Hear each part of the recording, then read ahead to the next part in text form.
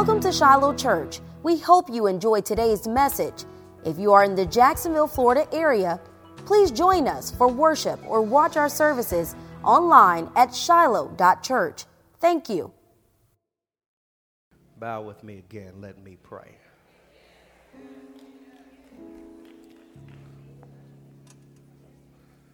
Touch even now, O Lord,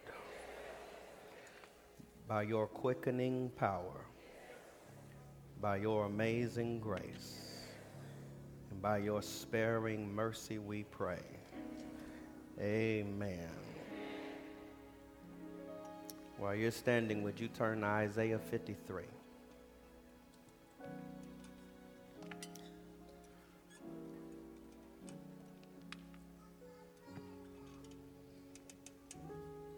Isaiah 53.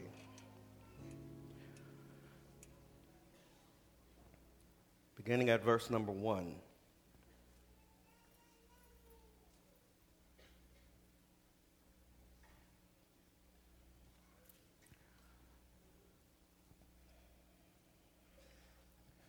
Who has believed what he has heard from us? And to whom has the arm of the Lord been revealed? For he grew up before him like a young plant and like a root out of dry ground. He had no form or majesty that we should look at him, and no beauty that we should desire him. He was despised and rejected by men, a man of sorrows and acquainted with grief, and as one from whom men hide their faces. He was despised, and we esteemed him not. Surely he has borne our griefs and carried our sorrows. Yet we esteemed him stricken, smitten by God, and afflicted. But he was pierced for our transgressions. He was crushed for our iniquities. Upon him was the chastisement that brought us peace, and with his wounds we are healed. All we, like sheep, have gone astray. We have turned everyone to his own way. The Lord has laid on him the iniquity of us all. This is the word of the Lord for the people of God, and the church said, amen. You may be seated.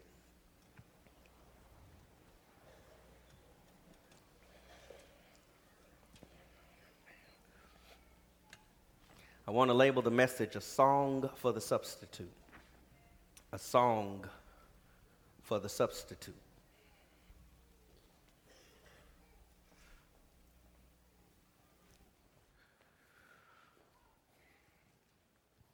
Isaiah 53, the book of Isaiah, I should say, contains 66 chapters. The Bible contains 66 books. The book of Isaiah is divided into two main sections, or testaments.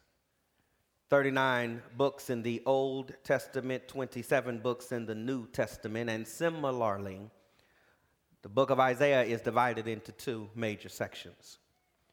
Chapters 1 through 39 warn sinful people of coming judgment. Chapters 40 through 66 offer the comfort of hope that God will restore his people by his sovereign grace and power. Isaiah 53 sits at the center. It is the heart of this message of comfort. Moreover, Isaiah 53 is the heart of the gospel. The fact that this chapter is central to the message of salvation by faith in Christ is indicated by the fact that portions of this chapter are recorded at least 85 different places in the New Testament. I repeat, Isaiah 53 is the heart of the gospel. If you want to know the facts of the life and death of Jesus, read Matthew, Mark, Luke, and John. But if you want to meditate on the meaning of the life and death of Jesus, read Isaiah 53. Isaiah 53 is one of a series of passages called Songs of the Servant or Servant Songs. These servant songs are recorded in Isaiah chapter 43, verses 1 through 9, chapter 49, verses 1 through 13, chapter 50, verses 4 through 11, and chapter 52, verse 13 through chapter 53, verse 12. The previous songs leave the identity of the servant shrouded in mystery. But it is here that it is clear in Isaiah 53 that this servant is not another way of talking about the nation of Israel. The servant is a person, not a people. And the identity of the servant is made clear by his work of substitution on the behalf of the people. Isaiah 53 is a celebration of what is called the substitutionary atonement of the Lord Jesus Christ. This celebration takes on the poetic form called encomium. An encomium is an ode to a great and heroic figure. This form of poetry is used ironically here in Isaiah 53 as Isaiah presents for us the unheroic nature of the one God sent to be a mighty deliverer. The poem begins in chapter 53 at verse 1 with two questions. Who has believed what he has heard from us? And to whom has the arm of the Lord been revealed? The first question is an exclamation. Who has believed what he has heard from us? The last verse of chapter 52, that is verse 15, declares that the kings of the nations of the world will ultimately recognize the true identity of this servant who has come to be the Redeemer. Yet the people of God would not recognize this Redeemer when he came. In fact, in Isaiah 6 and 8, Isaiah hears the Lord say, "Whom shall I send and who will go for us?" Isaiah answered, "Here am I, Lord, send me." In the next verse, Isaiah 6 and 9, the Lord says, "Go to my people and say, seeing you will not perceive and hearing you will not understand." At the very beginning of Isaiah's ministry, God made it clear that he was to proclaim a message that people would not receive. Now in chapter 53, he looks back over his ministry and Isaiah asks incredulously, "Who has believed our report?" Answer, very few. Praise God, friends, that on this Easter Sunday morning, there are millions of people around the world who are celebrating the crucified and risen Savior, Jesus Christ. But unfortunately, there are many millions more this morning who do not believe. Some in this room who have heard the gospel and refuse to believe. Isaiah says, "Who has believed what he has heard from us?" And then his second question in verse 1 is an explanation. "And to whom has the arm of the Lord been revealed?" The arm of the Lord is an idiom for the saving power of God. The power of God is described here as the arm of the Lord. Psalm 8 verse 3 says that God made the heavens by the work of his fingers. Exodus chapter 13 verse 3 says God delivered the children of Israel from the land of Egypt by his outstretched hand. But Isaiah 53 verse 1 says when God redeems sinners like you, he flexes his mighty arm. Romans 1:16 says, "For I am not ashamed of the gospel, for it is the power of God for salvation to all who believe. But Isaiah says, to whom has the arm of the Lord been revealed? The people of Israel looked for God to flex his arm by sending a political and military conquering hero. Instead, God, watch me, flexed his arm by sending a carpenter from an ancient ghetto called Nazareth. And the people missed their Savior when he came. Isaiah says why that is. Look at the end of verse 1. To whom has the arm of the Lord been revealed? The gospel is not what you always thought. To understand the gospel, it must be revealed. Romans chapter 10, verse 17 says, for faith comes by hearing, and hearing by the word of God. In verse 1, Isaiah laments the fact that people cannot see and cannot hear and will not receive and understand the message of salvation. But in verses 2 through 6, he tells us how we ought to respond to the life and death of Jesus Christ. This may seem to be a strange way to present the message of the gospel on Easter Sunday morning, but this text is the heart of the gospel. And hear me, friends, you cannot celebrate the significance of the resurrection until you embrace the meaning of the crucifixion. You can't shout about Easter if you don't know what happened on Good Friday. Here Isaiah simply says, praise God for the life and death of Jesus Christ. First he says, praise God for the life of Jesus Christ. Praise God for the life of the substitute Jesus. In Matthew chapter 6, verses 13 and 14, Jesus asked his disciples, who do men say that I, the Son of Man, am? What are the people saying about me? They answered, some say you are John the Baptist, others say you are Elijah, still others say you are Jeremiah or one of the prophets. This was the truth, but not the whole truth. To honor Christ, the disciples conveniently omitted the negative things people called Jesus.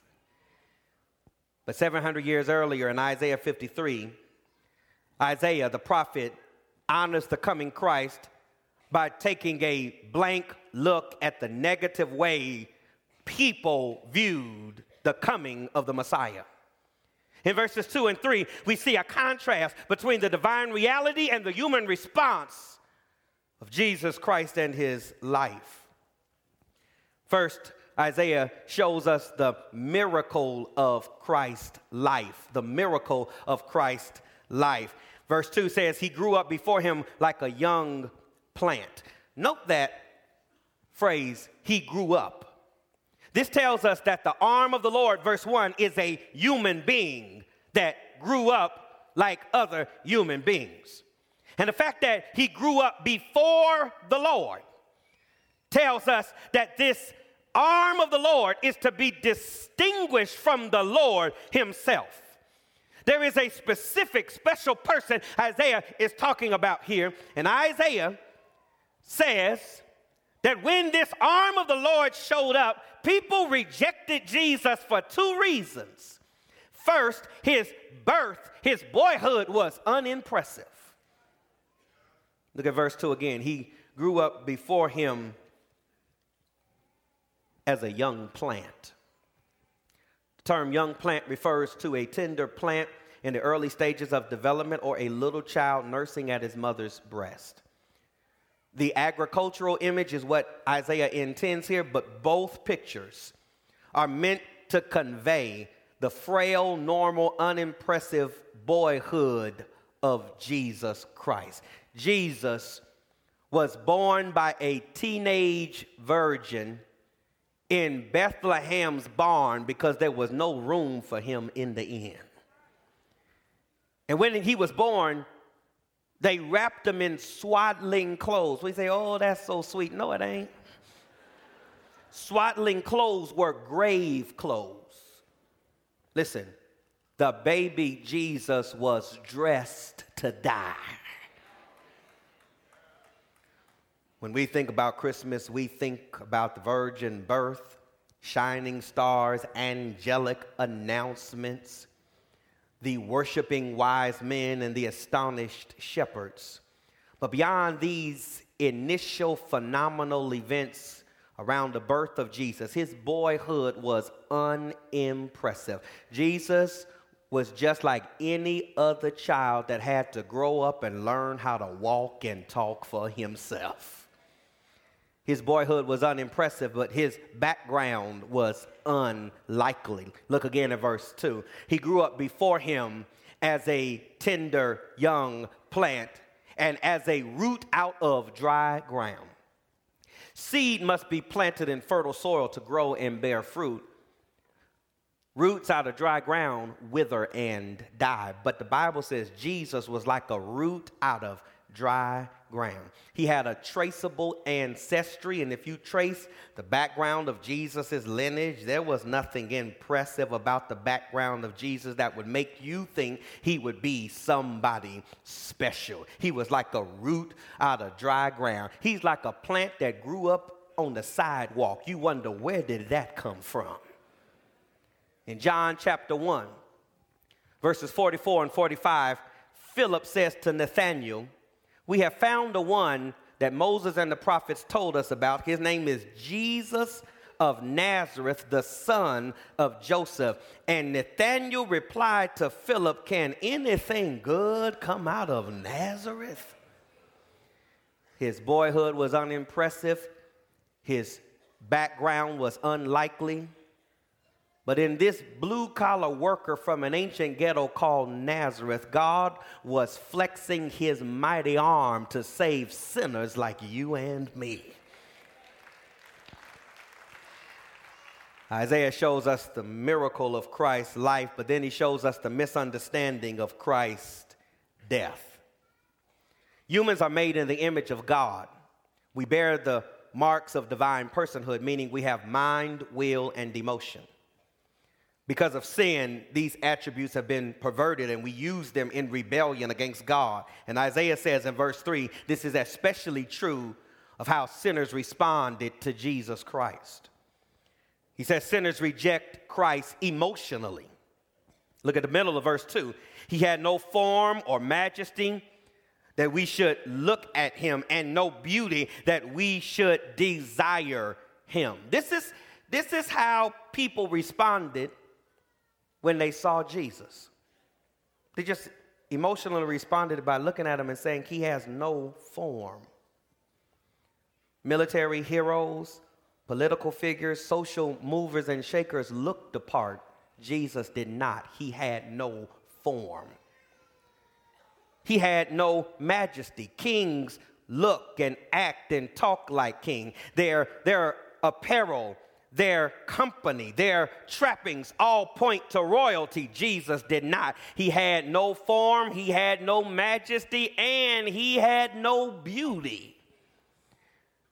King Saul was such a handsome man that the Bible says he was head and shoulders above the rest of the men of Israel. And King David was known for his good looks, not Jesus. We call him the Rose of Sharon and the Lily of the Valley and the fairest of 10,000. But when people saw the soft-sandaled footsteps of Jesus in Galilee, they looked at him and said, no form, no majesty, no beauty. He had inward beauty. He had inward beauty because the Bible tells us in Matthew 11, verse 29, I am meek and gentle in heart, but sinners reject Jesus on superficial terms. No form, no majesty, no beauty. They reject Jesus emotionally, but likewise, sinners reject Jesus willfully. Look at verse 3. He is despised and rejected by men. Despised means not wanted. When Jesus showed up, people looked at him and said, we don't want him. He was rejected. That word rejected means to cease or to cut off. Can you imagine? This is how Isaiah pictured how people would treat Jesus when he comes. When sinners saw Jesus coming, they said, "Stop, don't come any closer. I don't want anything to do with you." Jesus' own family rejected him. They thought he lost his mind, claiming to be the Son of God. His disciples rejected him. Judas betrayed him, and the others ran out on him, and Peter denied he ever even knew Jesus. The whole nation of Israel rejected Jesus. John 1:11 says he came to his own people, and his own people did not receive him. As a result, the Bible says, look at verse 3, he was a man of sorrows, he was acquainted with grief, and he was as one from whom men hide their faces. He was despised, and we esteemed him not. Look at that phrase again. He was as one from whom men hide their faces. Think about that. The life of Jesus was to the unbelieving mind like a terrible car crash, so bad you cover your face so you don't see the carnage. But listen, Jesus wasn't the one with the problem. We were the ones who needed the jaws of life to save our souls. Jesus was the sovereign insurance agent who showed up on the scene of the crime to deliver us from what our bad driving of life had produced. Praise God for the life of Jesus. But then Isaiah says, praise God for the death of Jesus. There are some scholars who say that Jesus intentionally manipulated the circumstances of his life so that he would appear to fulfill the predictions of the Messiah. He manipulated his ministry to pose as the Messiah. Okay, but if he manipulated the circumstances of his life, how in the world did he manipulate the circumstances of his death? I submit that he could not unless he was God. This is what verses 4 through 6 claim. There are three facts about the death of Jesus in these three verses. The first thing Isaiah tells us is that Jesus died as our substitute. Verse 4 begins with the word surely, which is an introduction to an affirmation with an element of surprise. You all thought he was nobody, but surely he has borne our griefs and carried our sorrows. Yet we esteemed him stricken and smitten by God and afflicted. Here we see the true meaning and the twisted meaning of the sufferings of Christ. This fourth verse pictures what happened when Jesus was taken up the hill called Calvary and crucified on a cross. The true meaning is that while they whipped him up that hill, he was bearing our griefs. And when they nailed him to the cross, he was carrying our sorrows. Listen to me. This is a two-word summary of what sin brings to a life. Underline it in your Bible. Griefs and sorrows. That's all sin produces. And that's the dilemma of every one of us. All of us. I don't care how dressed up you are today. All of us have griefs and sorrows. It's inevitable. Nobody can hang a sign in their front yard that says, "No hurt here." All of us have griefs and sorrows. Don't look at me like that. If that's not you now, just keep going to bed at night and waking up in the morning. All of us will experience life's griefs and sorrows. We'll experience griefs and sorrows that we cannot handle on our own. What are you to do with life's griefs and sorrows that you can't handle on your own? I'm glad you asked. Isaiah 53 says, give them to Jesus. He has borne our griefs. He has carried our sorrows. Listen to me. Jesus can handle your hurt. Matthew 11, verse 28, Jesus says, come to me, all who labor and are heavy laden, and I will give you what? Rest. He has borne our griefs. He has carried our sorrows. But that's not how the unbelievers saw Jesus. Look at the twisted meaning of his sufferings, still in verse 4. We esteemed him as stricken, smitten by God, and afflicted. He was suffering for us, and all we saw was the suffering, and we said he was stricken, smitten, and afflicted. The unbeliever has one thing right there. Listen, he was smitten by God. God smote Jesus. God struck Jesus down. God afflicted Jesus. Don't be paying attention to the soldiers whipping Jesus and nailing him to the cross. They couldn't have done that if the Father didn't let them do it. I hear Jesus saying to Pilate that you can only do to me what my Father permits you to do. No man takes my life. I'm just laying it down. And the proof that I'm laying it down is when I get ready, I'm going to pick it up again. The unbeliever is right. God smote Jesus. But the unbeliever is wrong about why it happened. As you look at this beat up rabbi, bloodied, carrying a cross up a hill, being nailed to the cross, you would think that he is afflicted and smitten and stricken because he did something wrong. The unbeliever is like Job's friends. You remember Job's friends? Job was suffering, and Job's friends showed up, and they said, come on, Job. Come on, tell us what you did. Because you had to have done something wrong for God to treat you this way. Isaiah says this is how the world sees Jesus. For him to be stricken this way, he must have done something wrong. But Isaiah says that's not what happened. He was stricken, afflicted, and smote by God because he was bearing our grief and he was carrying our sorrows. 1 Peter chapter 3, verse 18 says it this way, that Christ also died once for sins, the righteous for the unrighteous, that he may bring us to God, being put to death in the flesh and made alive in the spirit. Christ died as our substitute. But secondly, verse 5 says Christ died for our sins.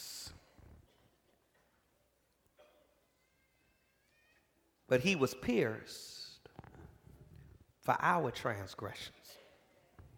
He was crushed for our iniquity. This verse describes what will happen at the cross 700 years before it happened. First, he was pierced. Literally, he was pierced through with a death blow. They nailed him to the cross to execute him. But then he was crushed under the weight of the guilt of our sins. The physical agony of the cross was so bad, they coined a term to describe it. It's excruciating out of the cross.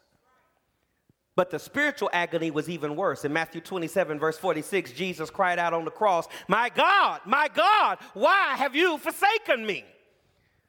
The reformer Martin Luther sat and looked at that verse for hours and then got up bewildered, saying to himself, God, forsaken God, who can make sense of that?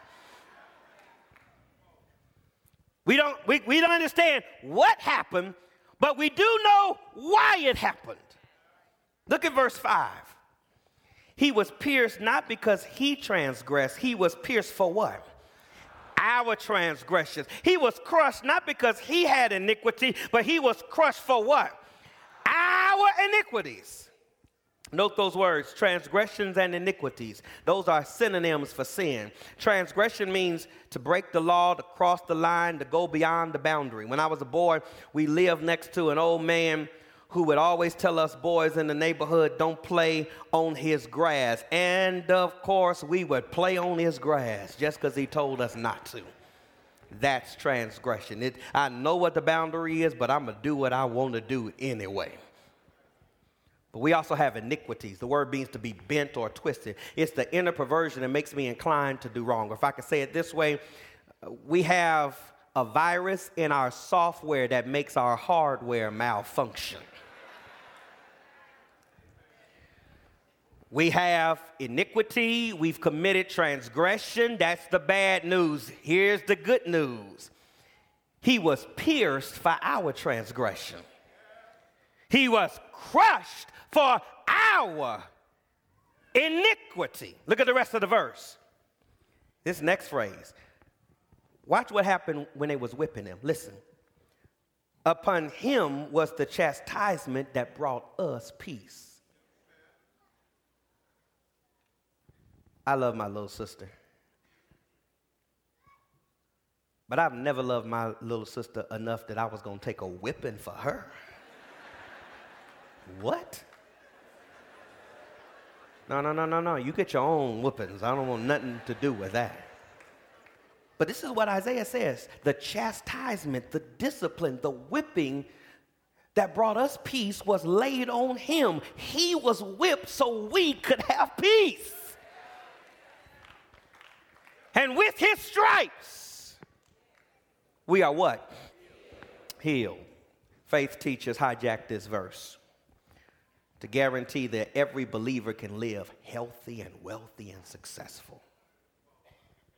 We even misinterpret Matthew 8, verse 17 to prove this error. Matthew 8, verse 17 is clear that Isaiah 53, verse 5 is fulfilled in the healing ministry Jesus performed in his life, not in the atoning sacrifice he made at his death. Be very clear. Jesus, I'm not saying Jesus is unable or unwilling to heal. Mark my words. Jesus is a healer. What I'm saying is this fifth verse is not about physical healing. It's about spiritual healing. I don't care how much your body suffers. You still got a bigger problem. We are sin sick. No hospital can treat it. No medicine can heal it. No doctor can cure it. All of us have a sin sickness that is contagious, painful, and fatal. Our only hope for salvation is that he was pierced for our transgression. He was crushed for our iniquity. Upon him was the chastisement that brings us peace. And with his stripes we are healed.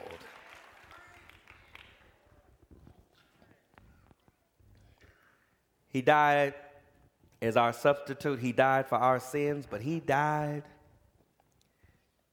by the sovereign will of God. That's verse 6, and I'm through. Verse 6 says, all we like sheep have gone astray. We have turned everyone to his own way. This is another way of describing our sin problem. First, he describes our sin nature. You want to know what our sin nature is like? Listen to Isaiah verse 6. We like sheep that go astray. The Lord says the Bible is the good shepherd. That's wonderful. But the Bible also says we are rebellious sheep. We have a feral instinct that makes us bolt away from the shepherd and go our own way, even if it gets us into danger. All of us are like sheep. You can wake up in the morning determined to do what is right, and before the morning is over, you have gone in the wrong direction. We are just like sheep that are prone to go astray. That's our sin nature, but look at our sinful ways. We have all turned. Turned denotes deliberate rebellion. So there are sometimes I intend to do right and miss the mark. But the word turn means there are other times I don't even intend to do right.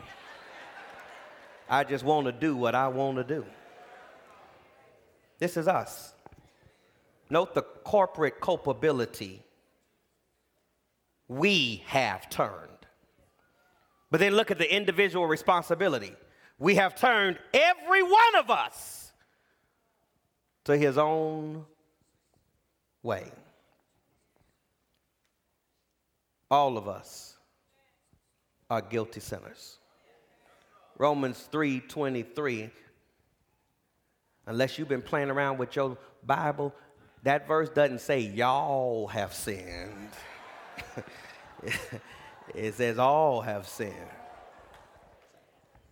We are all guilty sinners who fully deserve divine judgment and eternal punishment. There is nothing we can say or do to merit the favor of God.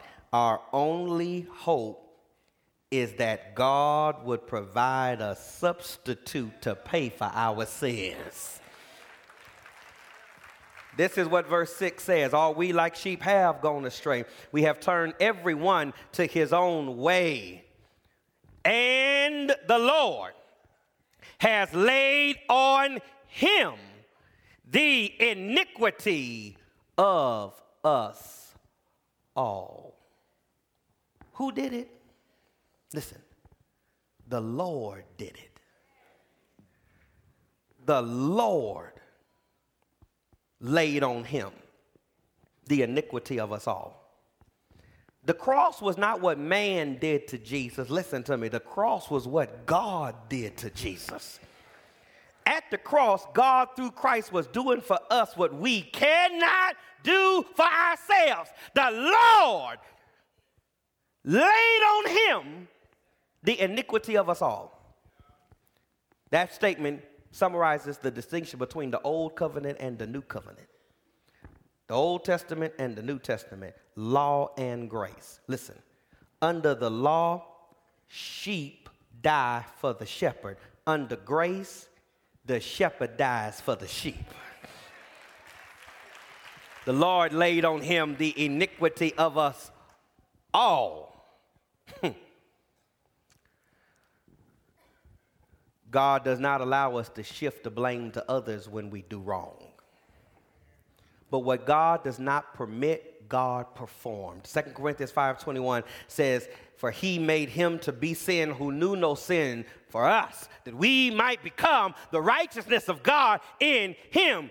God, at the cross, treated Jesus as if he had committed all of your sin, so that through faith in Jesus, God can treat you as if you had performed all of the righteousness of Christ. At the cross, Christ took your place, so that by faith, we can take his place. When I was a boy, at funerals, I'd go to funerals with my dad that he had to preach, and they'd often sing at those funerals, let the work I've done speak for me. And when I understood the gospel, I made it clear, don't sing that at my funeral. Because if my works speak for me, I'm in a whole lot of trouble. Let blood speak for me. Let Calvary speak for me. Let Jesus speak for me.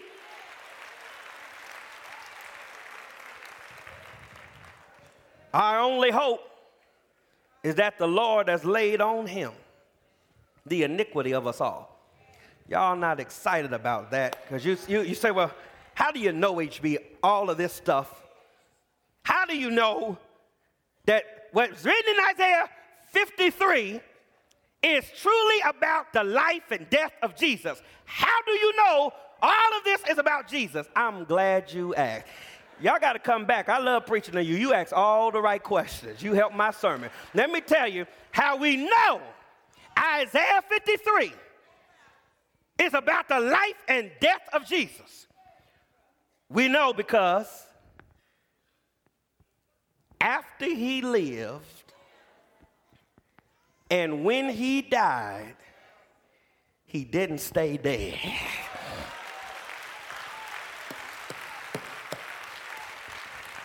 God affirmed that this was his mighty arm, because the crucifixion was followed by the resurrection. Good Friday was culminated with Easter Sunday morning. Isaiah 53 verses 13 and 14 says, for I delivered to you of first importance what I received, that Christ died for our sins in accordance with the scriptures, that he was buried, and that he rose from the dead in accordance to the scriptures. Here are the fundamental facts of the gospel, church. Jesus lived, Jesus died, Jesus rose from the dead. Wait, no, here's one more. He rose, and he's alive and well. I said he's alive and well. I said he's alive and well. When the women came to the tomb of Jesus at that Easter Sunday morning, they found that the stone had been rolled away. And the angel that moved it was sitting chilling on the stone. Just chilling, waiting on them to show up. And when they were weeping, he said, "Why are you crying? Why are you looking for the living among the dead? He's not here, but he rose like he said he would." We know that Jesus is Lord because death couldn't keep him in the ground.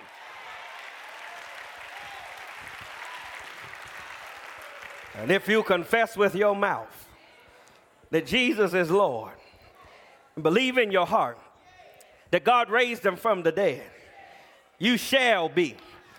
Thank God for shall be's. Not maybe, not hope to be, not might be. You shall be saved. I got to quit. I got one more sermon to preach. I got one more thing to show you before I leave you. Can I show you one more thing? Just look at verse 6. Help me close the sermon. What's the first word of verse 6? Good. What's the last word of verse 6? All we like sheep, but he laid on him the iniquity of us all. The verse starts with the all of condemnation, but ends with the all of salvation.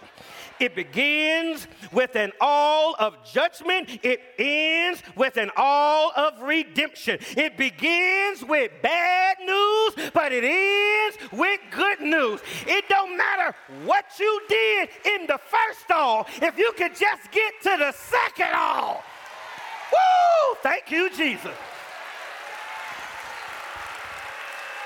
There is a fountain filled with blood, drawn from Emmanuel's veins.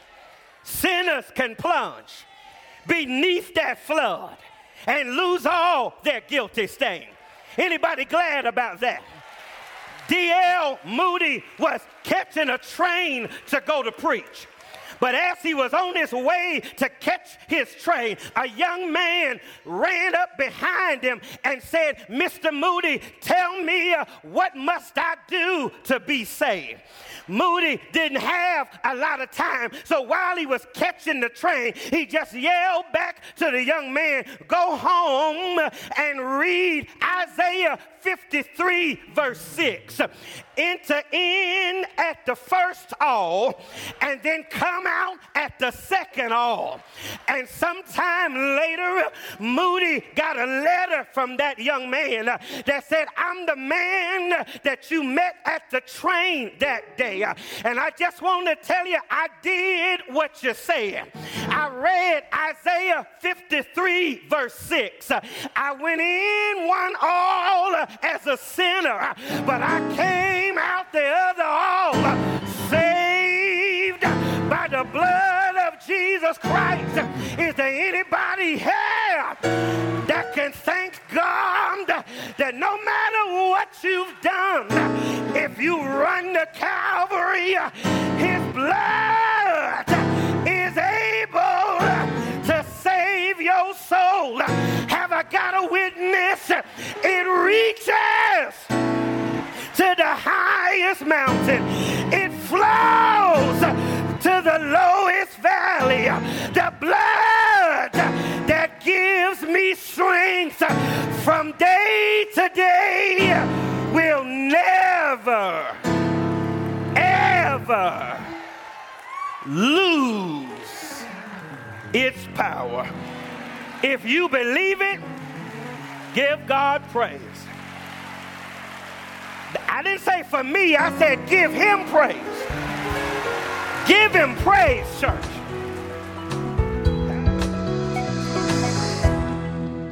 We hope you enjoyed today's message. For contact information, ministry updates, as well as our live Sunday morning broadcast, please visit us online at shiloh.church.